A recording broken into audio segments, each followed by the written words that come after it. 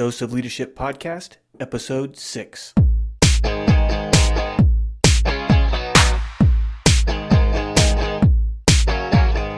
Welcome to another episode of the Dose of Leadership Podcast, the show that brings you inspiring and educational interviews with today's most relevant and motivating leaders. Each episode is dedicated to highlight real-life leadership and influence experts who dedicate their lives to the pursuit of the truth, common sense, and courageous leadership. And now, here's your host, Richard Ryerson. Hey everybody, welcome to the show. Welcome to Dose of Leadership Podcast. Thanks so much for joining us again today.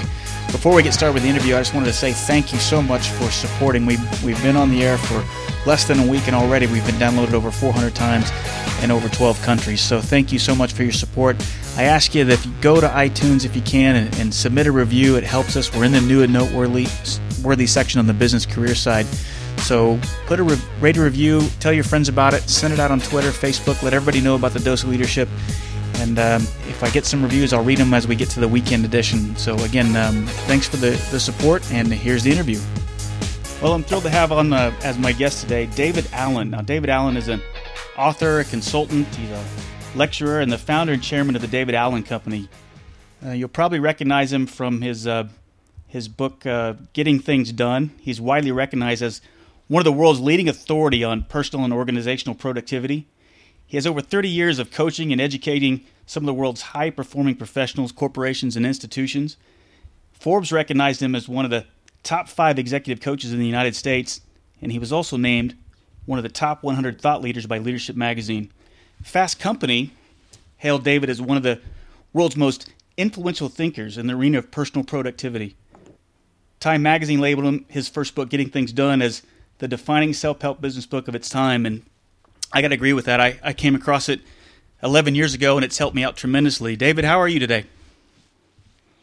Terrific. Thanks, Richard. Glad to be here. So bring us up to speed. Let's talk about the Getting Things Done philosophy. How did you come across that? I gave a brief background, but bring us up to speed. Well, there's a lot of ways to sort of poke at this or angles that it came from. I didn't wake up one morning with some big overnight epiphany about, here's how you get your head clear and get things done with the least amount of psychic and physical effort. Though that's been a primary sort of directive, an inner directive of mine, being one of the laziest guys on the planet, but still, wanting, liking to produce results that are valuable for myself and for other people. So, if you marry those two things together, you got to come up with, okay, how do I make sure that stuff happens with as little effort as possible? I mean, I kind of wake up thinking that way. I thought everybody thought that way, but I guess not. Whenever I walk into any situation, I say, well, how much easier can we make this? Can we do this so that, essentially I'm a freedom guy. So, I really came at this called, how do I get my head free of the stuff that's distracting, that's not adding value, so that I can experience what I now refer to as just the strategic value of clear space.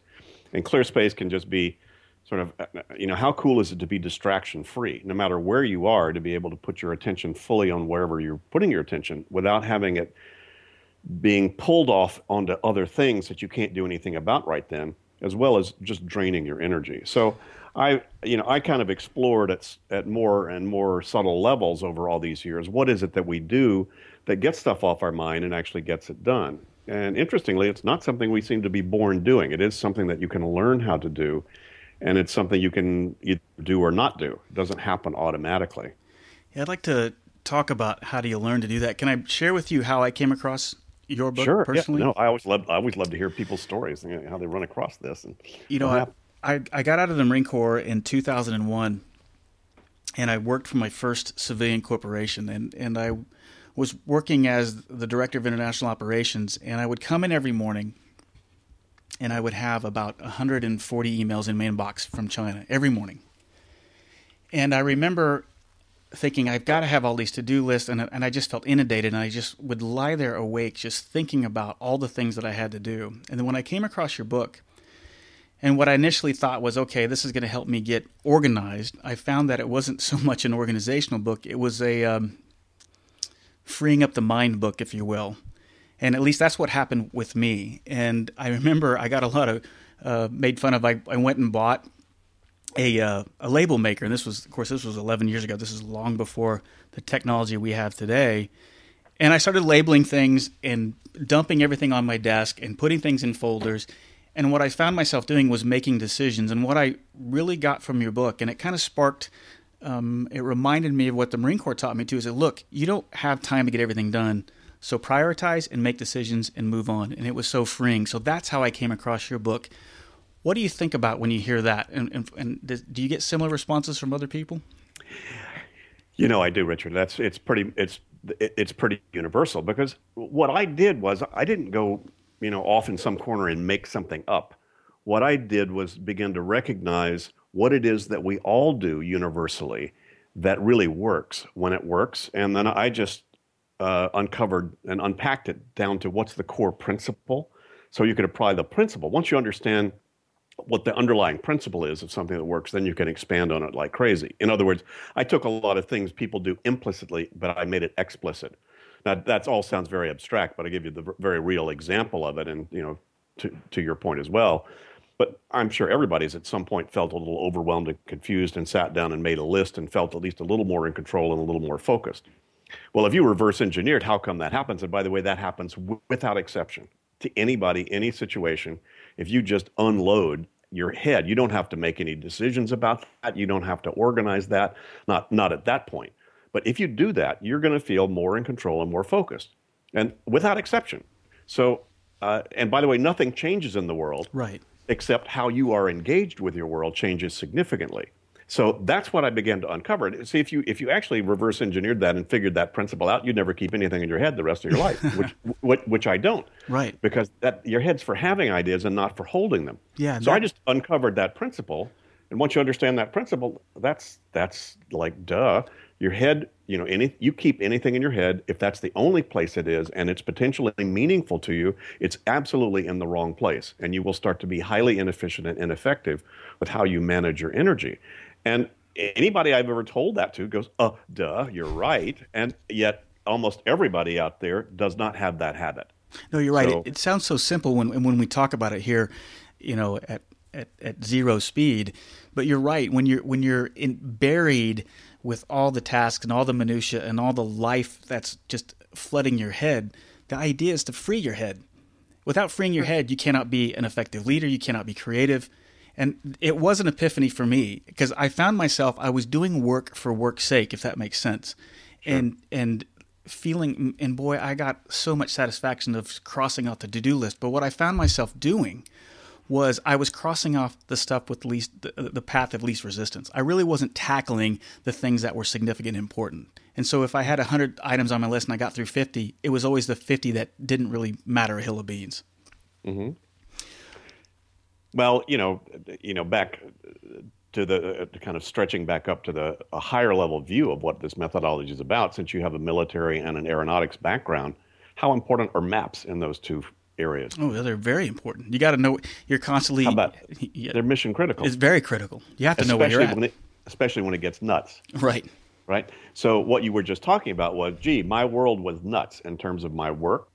Well, all you needed to do was the right maps. All I figured out was the algorithm that you needed to apply so that you could produce the appropriate maps. What's the map I need to see when I wake up in the morning relative to my day? What's the map I need to see when I'm going into the board meeting? What's the map I need to see when I'm thinking about my family or my personal life? What's the map I need to see when I'm thinking about the next 6 months? And those are all very different maps. Ideally, they should all map to each other. But there's a lot of different content in there. There's tons of different content. So I just figured out how to get very explicit about the implicit content that everybody's walking around with so that you could wind up with the appropriate maps. Now, the map is not the terrain. In other words, these maps and these lists of things that wind up being, hey, I'm committed to do this, I need to handle that, here's where I'm going, here's my goals, all that kind of stuff. Anything that's potentially meaningful in terms of your life and work that you do need to or want to at some point keep track of, you just need to get a lot more discreet about what exactly is it that you need to keep track of about that, and then put those on the appropriate maps. And that's what my book and all of my work has really been about, was just making that very explicit. What are the best ways to both define what your work is as well as how do you park it in the appropriate places. So, when you're either, I'm not sure what my next direction is, or, oh my God, I'm overwhelmed, how do I get out from under this? You just need the right maps to pull out. And you need to know how to build the maps and keep them current. That's, another key part of it. Sure. So if someone's out there listening and not familiar with your work, haven't read your book, and they're just buried, what is the kind of the first critical thing they can do to get out from under it? Get unburied, meaning get it out of your head.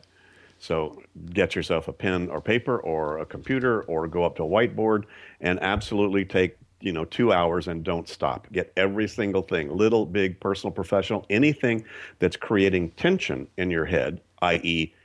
that you have attention on, you need to just grab it. You need to get a placeholder for it. Now, that's not the end game, but that's the absolutely first critical piece that you have to do, is you have to start to identify at least the raw pieces of current reality.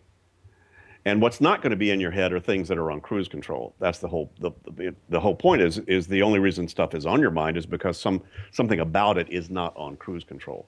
So, I need cat food. Write it down. Oh my gosh, I need to get a life. Write that down. I want to find God. Write that down. I need to get a new computer. Write that down. Just get it all down. Right. Just be totally sort of reverently irreverent about all of it, and just get it all out. That's step one. Now that, by the way, is game changing just to begin with, just to get all that out. But you can't leave it there. Right. It's very liberating. Let's talk about what next then. Okay, now I've got Post-it notes. I've got things in my iPad. I got things in my Microsoft Outlook. My brain feels a little freer. Now what do I do? Well, first of all, you need to understand that what you're doing here in the first stage is you're really filling up an in basket. Right. And that could be physical in basket, jot notes, throw them in the in basket, make a list. That's really in basket. That's not really an organizer. Right. That's not an organizing piece. All you're doing is identifying stuff you then need to make decisions about and then need to organize the results. But so the first of all, you need to make sure that there's a distinction between stuff that's already organized in some appropriate system and the stuff that still needs processing. Because ultimately what you want to do is, once you dump all that stuff out of your head, let's suppose you went up to a whiteboard and dumped it all out. You need to be able to erase that whiteboard as soon as you can. But you can only erase it once you've taken each one of those items very specifically and gotten very clear about what exactly that means to you. So stage 2 is to take the discrete items that you've captured into the sort of raw data capture places, your in baskets or those lists, and then one at a time, one by one, go through each one and ask some critical questions. First of all, is it an actionable item, yes or no? And if it's not, you either toss it, tickle it, or file it, which is what you do with non-actionable stuff. But the stuff that you say, yeah, I need to get cat food, or yes, I need to hire an assistant, or yes, I need to launch the ad campaign, or whatever the stuff is, then you need to clarify, then you need to get more discrete about what exactly that action requires.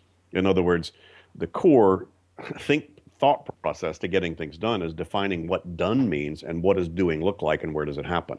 So outcome and action become the key distinctions that need to be made at this stage.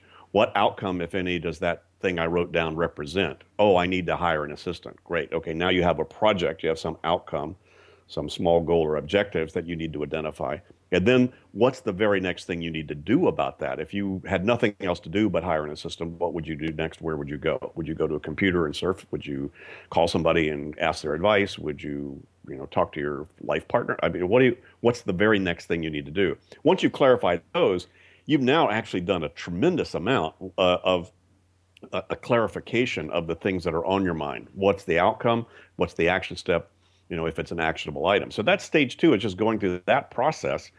And then you very quickly need to then organize the results of that thinking. Once you've done that, that's how you get your in-basket empty, by the way. Doesn't mean you finish the work, but it does mean you define the work and you park placeholders for it in the right places. Do you find people getting stuck after they do that? Because really what you're getting to now that you've got some organization, you've got some free brain space, now you got to make some decisions. Do you find people getting stuck there? I'm curious. Well, people get stuck all the way through this process. Sure. The first stick is keep stuff in your head. So once you get that unstuck, then people still have sort of incomplete list of still unclear things, scattered around because they're resisting deciding what the action item is and what the outcomes and projects are embedded in these. So that's the second place to fall off, is people could just be compulsive list makers with a bunch of stuff that's still unclear. Sure. They'll have lists with things like mom or budget or bank or checkup. And understood that those are things that represent something they kind of sort of know what they are, but they haven't gotten real discrete called what's the next step. And so, that's another place people get stuck right there. They just don't go any further than making the discrete decisions, or to make the discrete decisions they need.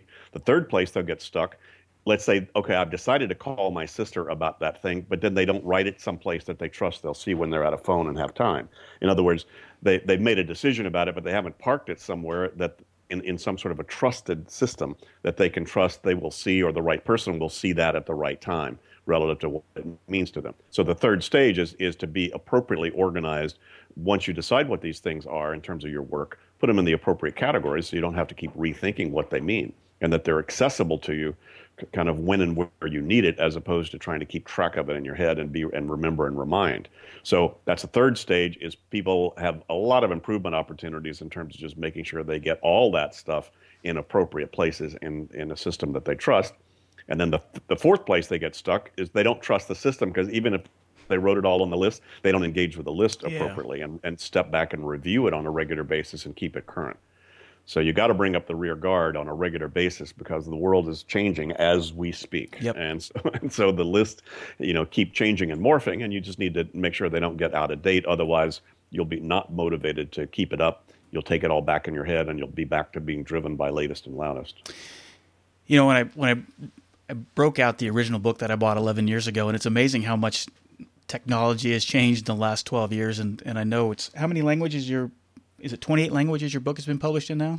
Yeah, I think that's the last number, yeah. How much and were you involved in FireTask? Is that your app? No. No? But don't worry, there are over 400 apps at last count that purport to support my model and the GTD model. So they're showing up daily. It'd be hard to keep track of all of them. Sure. I guess goes to my question of technology has changed so much in 11 years. In 3 years, it's changed so much. Do you think the technology and all the tools, and of course having an iPad, I can tell you my experience, I'm a tool junkie, and my weakness with that is sometimes I find, I still revert back to the paper and it still works. That sometimes doing the tool for tool's sake doesn't solve the problem. What are your thoughts on that, on the technology and how much things have changed? Is it better? Is it worse? Does it put more things in people's head? Nah, hadn't changed very much. Yeah. Not really. Come on, I got a Palm in 1995. Right. I just say it's probably as good a list manager as there is out there now. Yeah.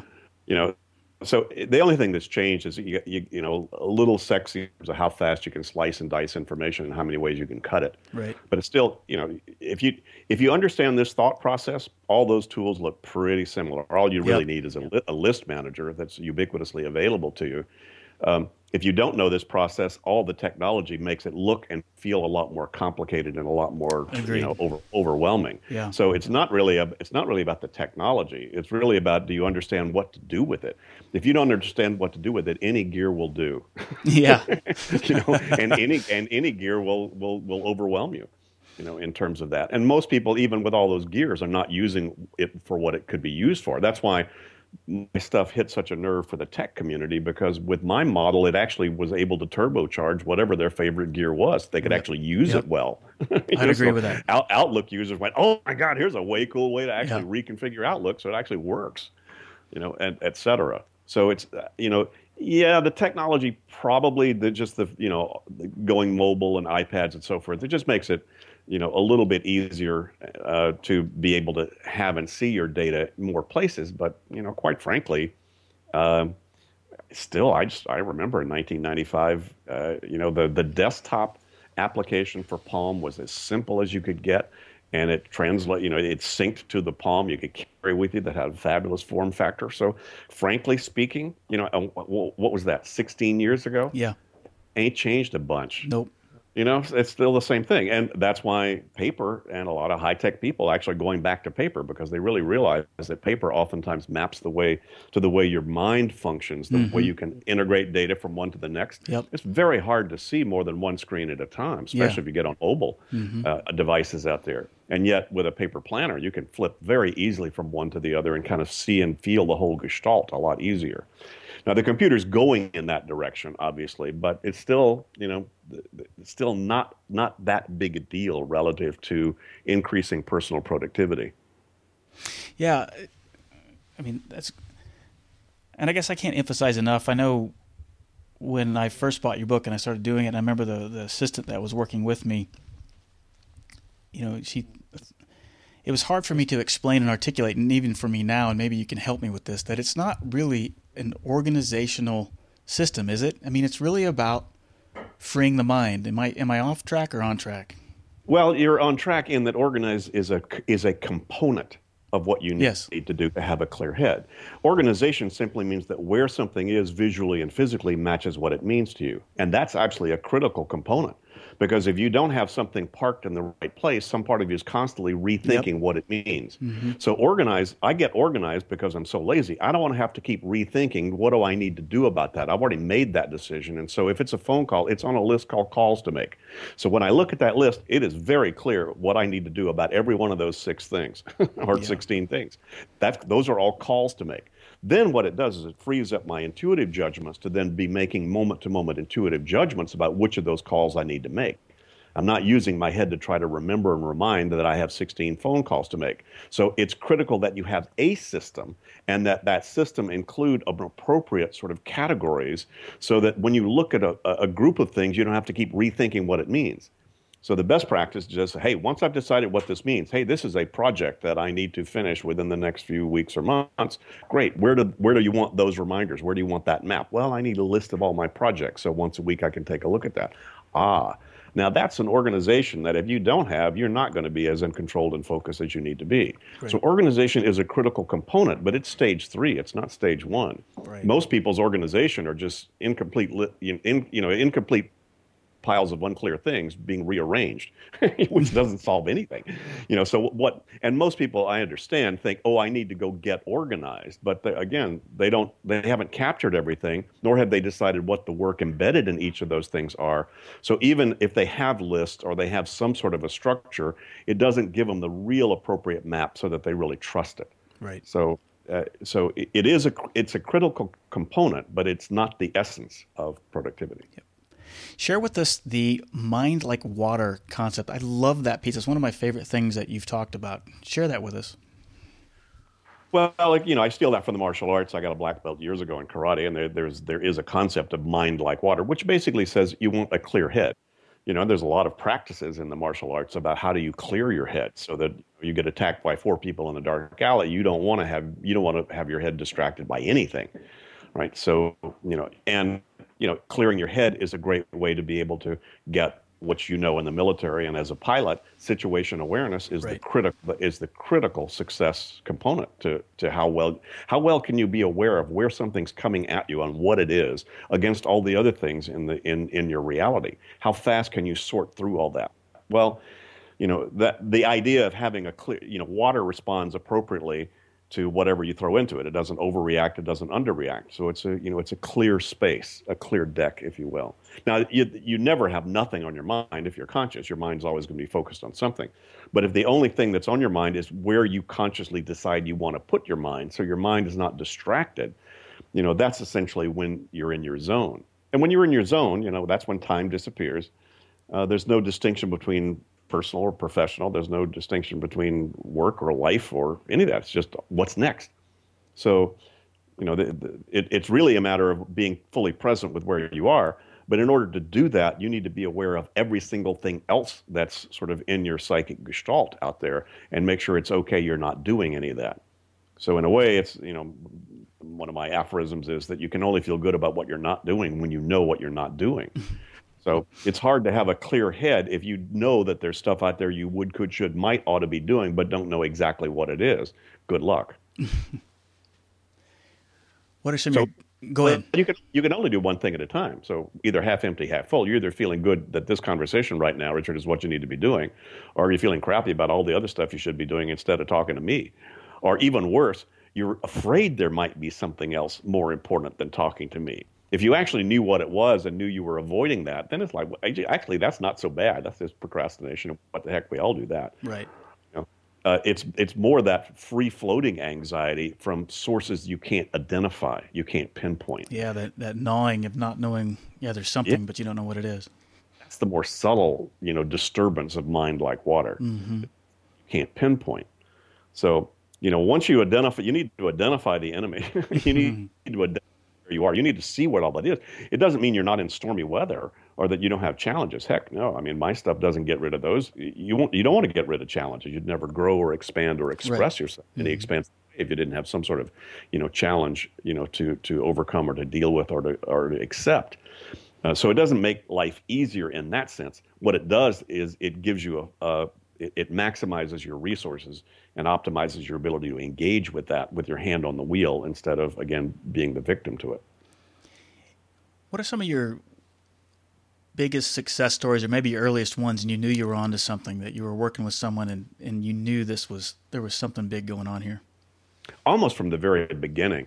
A mentor of mine, a guy named Dean Acheson that I acknowledge in my book, was a mentor who had spent years in executive coaching and organization consulting and in organizational alignment and change.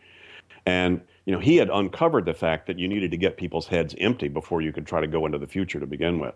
So just unloading everything out of your head was an exercise that he used with the executives and with all the people in the organizations that he was working with, because he just discovered there was an awful lot of psychic residue there that would just be like trying to run in quicksand if you're trying to move against that, as well as being able to set up a good in-basket process where people could be trusted that once they got stuff out of their head, they could decide what the next action was on it and didn't lie fallow there, or that people were hung up. So just emptying your head and deciding the next action on things.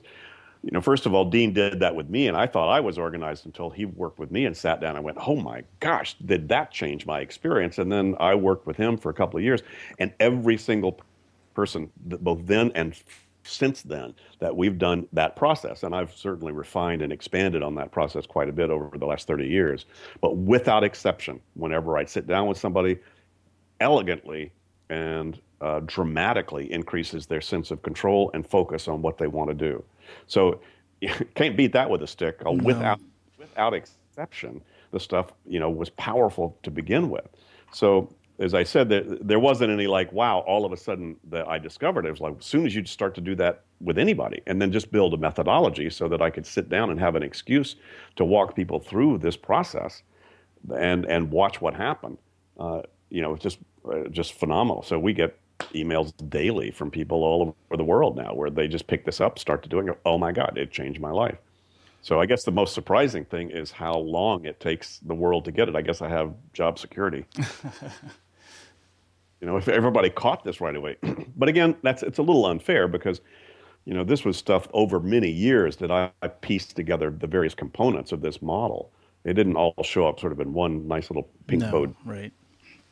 So I understand that it took me, many, many years to sort of accumulate all of these. And, somebody suddenly runs across the book and they go, oh my God. And they start to do a little bit of it and it feels fabulous. And then they wonder, of course, how come they fall off the wagon. And, over all these years, which I have to say, probably 2 million people in all the different languages that have gotten my book, I've never gotten one piece of feedback that anybody says any of this is wrong. Yeah. The only say is, gee, it's all right. I just wish I did it. Yeah, there's the self-discipline piece, the huge component of this to make it work for sure. But it sounds like the David Allen Company, and I don't know, this is just me kind of, here I was 11 years ago buying the book, and now just listening to you, some of the nuggets I'm getting from you is that this has really kind of grown into a movement. It's not so much just David Allen and a consultant telling me how to get organized. It's really turned into a movement, is it not? It has. Yeah, it has. And, our challenge as a company is how do we take advantage of that? How do we support it? Because it is the world is not going any direction other than needing it more and more. Right. In terms of the necessity to be aware of it. And, so they're trying to figure out how do we support that and how do we make it work, for even more people. Because, quite frankly, anybody in the planet that needs to keep track of more than one thing at a time, then they can't finish it when they think of it, can utilize this methodology to good effect. Yeah. So there's a pretty broad audience out there. The answer to this may be obvious, but I'm curious to how you respond to how does all this tie to leaders and leadership, both on personal leadership, but also maybe at the C-level leadership too? Well, interesting. I've just been coaching a CEO of a very large organization and highly exposed. And his point of view was, gee, David, I could get along without really doing this that well. I can't do that anymore because I'm living in a glass office, because I'm expecting my whole culture to now shift and change toward this kind of outcome and action focus. And a lot of the sort of thought process of GTD is what he's realizing the whole culture needs to change and enhance and optimize a lot better. And he's got to be modeling that. So whereas he said, I could get by with some loose edges and let a few things fall through the cracks, and he could do that no longer, because he now needs to represent, what this is like. And, quite frankly, by the time you get to that level, big surprise to me over all the years, especially early on, was that as I ran across more and more sophisticated people with higher levels of accountability and responsibility, I thought they would have already handled all this. Wrong. The higher up you get and the more sophisticated they are, the more challenged you are to keep the right maps and to stay real clear. Because, boy, you can overwhelm yourself like crazy and confuse yourself like crazy, as you get up into those levels of ambiguity. So building the rigor to build a thought process and a methodology so there are no leaks in your own system makes it a lot easier to hold other people to those standards and model the kind of behavior that you're really asking other people to be. And, all those challenges about being innovative and being strategic and being creative, which is a lot of what the admonitions for leaders are these days. How do you do that? And a whole lot of those leaders are going, yeah, I know what to do. I don't have the bandwidth to do it. Yeah. And so they're so overwhelmed and confused by all that, or it's creating so much distraction in their world that they don't have the 1 to 2 to 3 hours a week to sit down and be doing the kind of thinking that they need to be doing as leaders. They say, I know how to mentor. I don't have time to do it. So give yourself space. So that's what they're after, is sort of the psychic space to be able to then do those things that a lot of those folks already know is good stuff to do.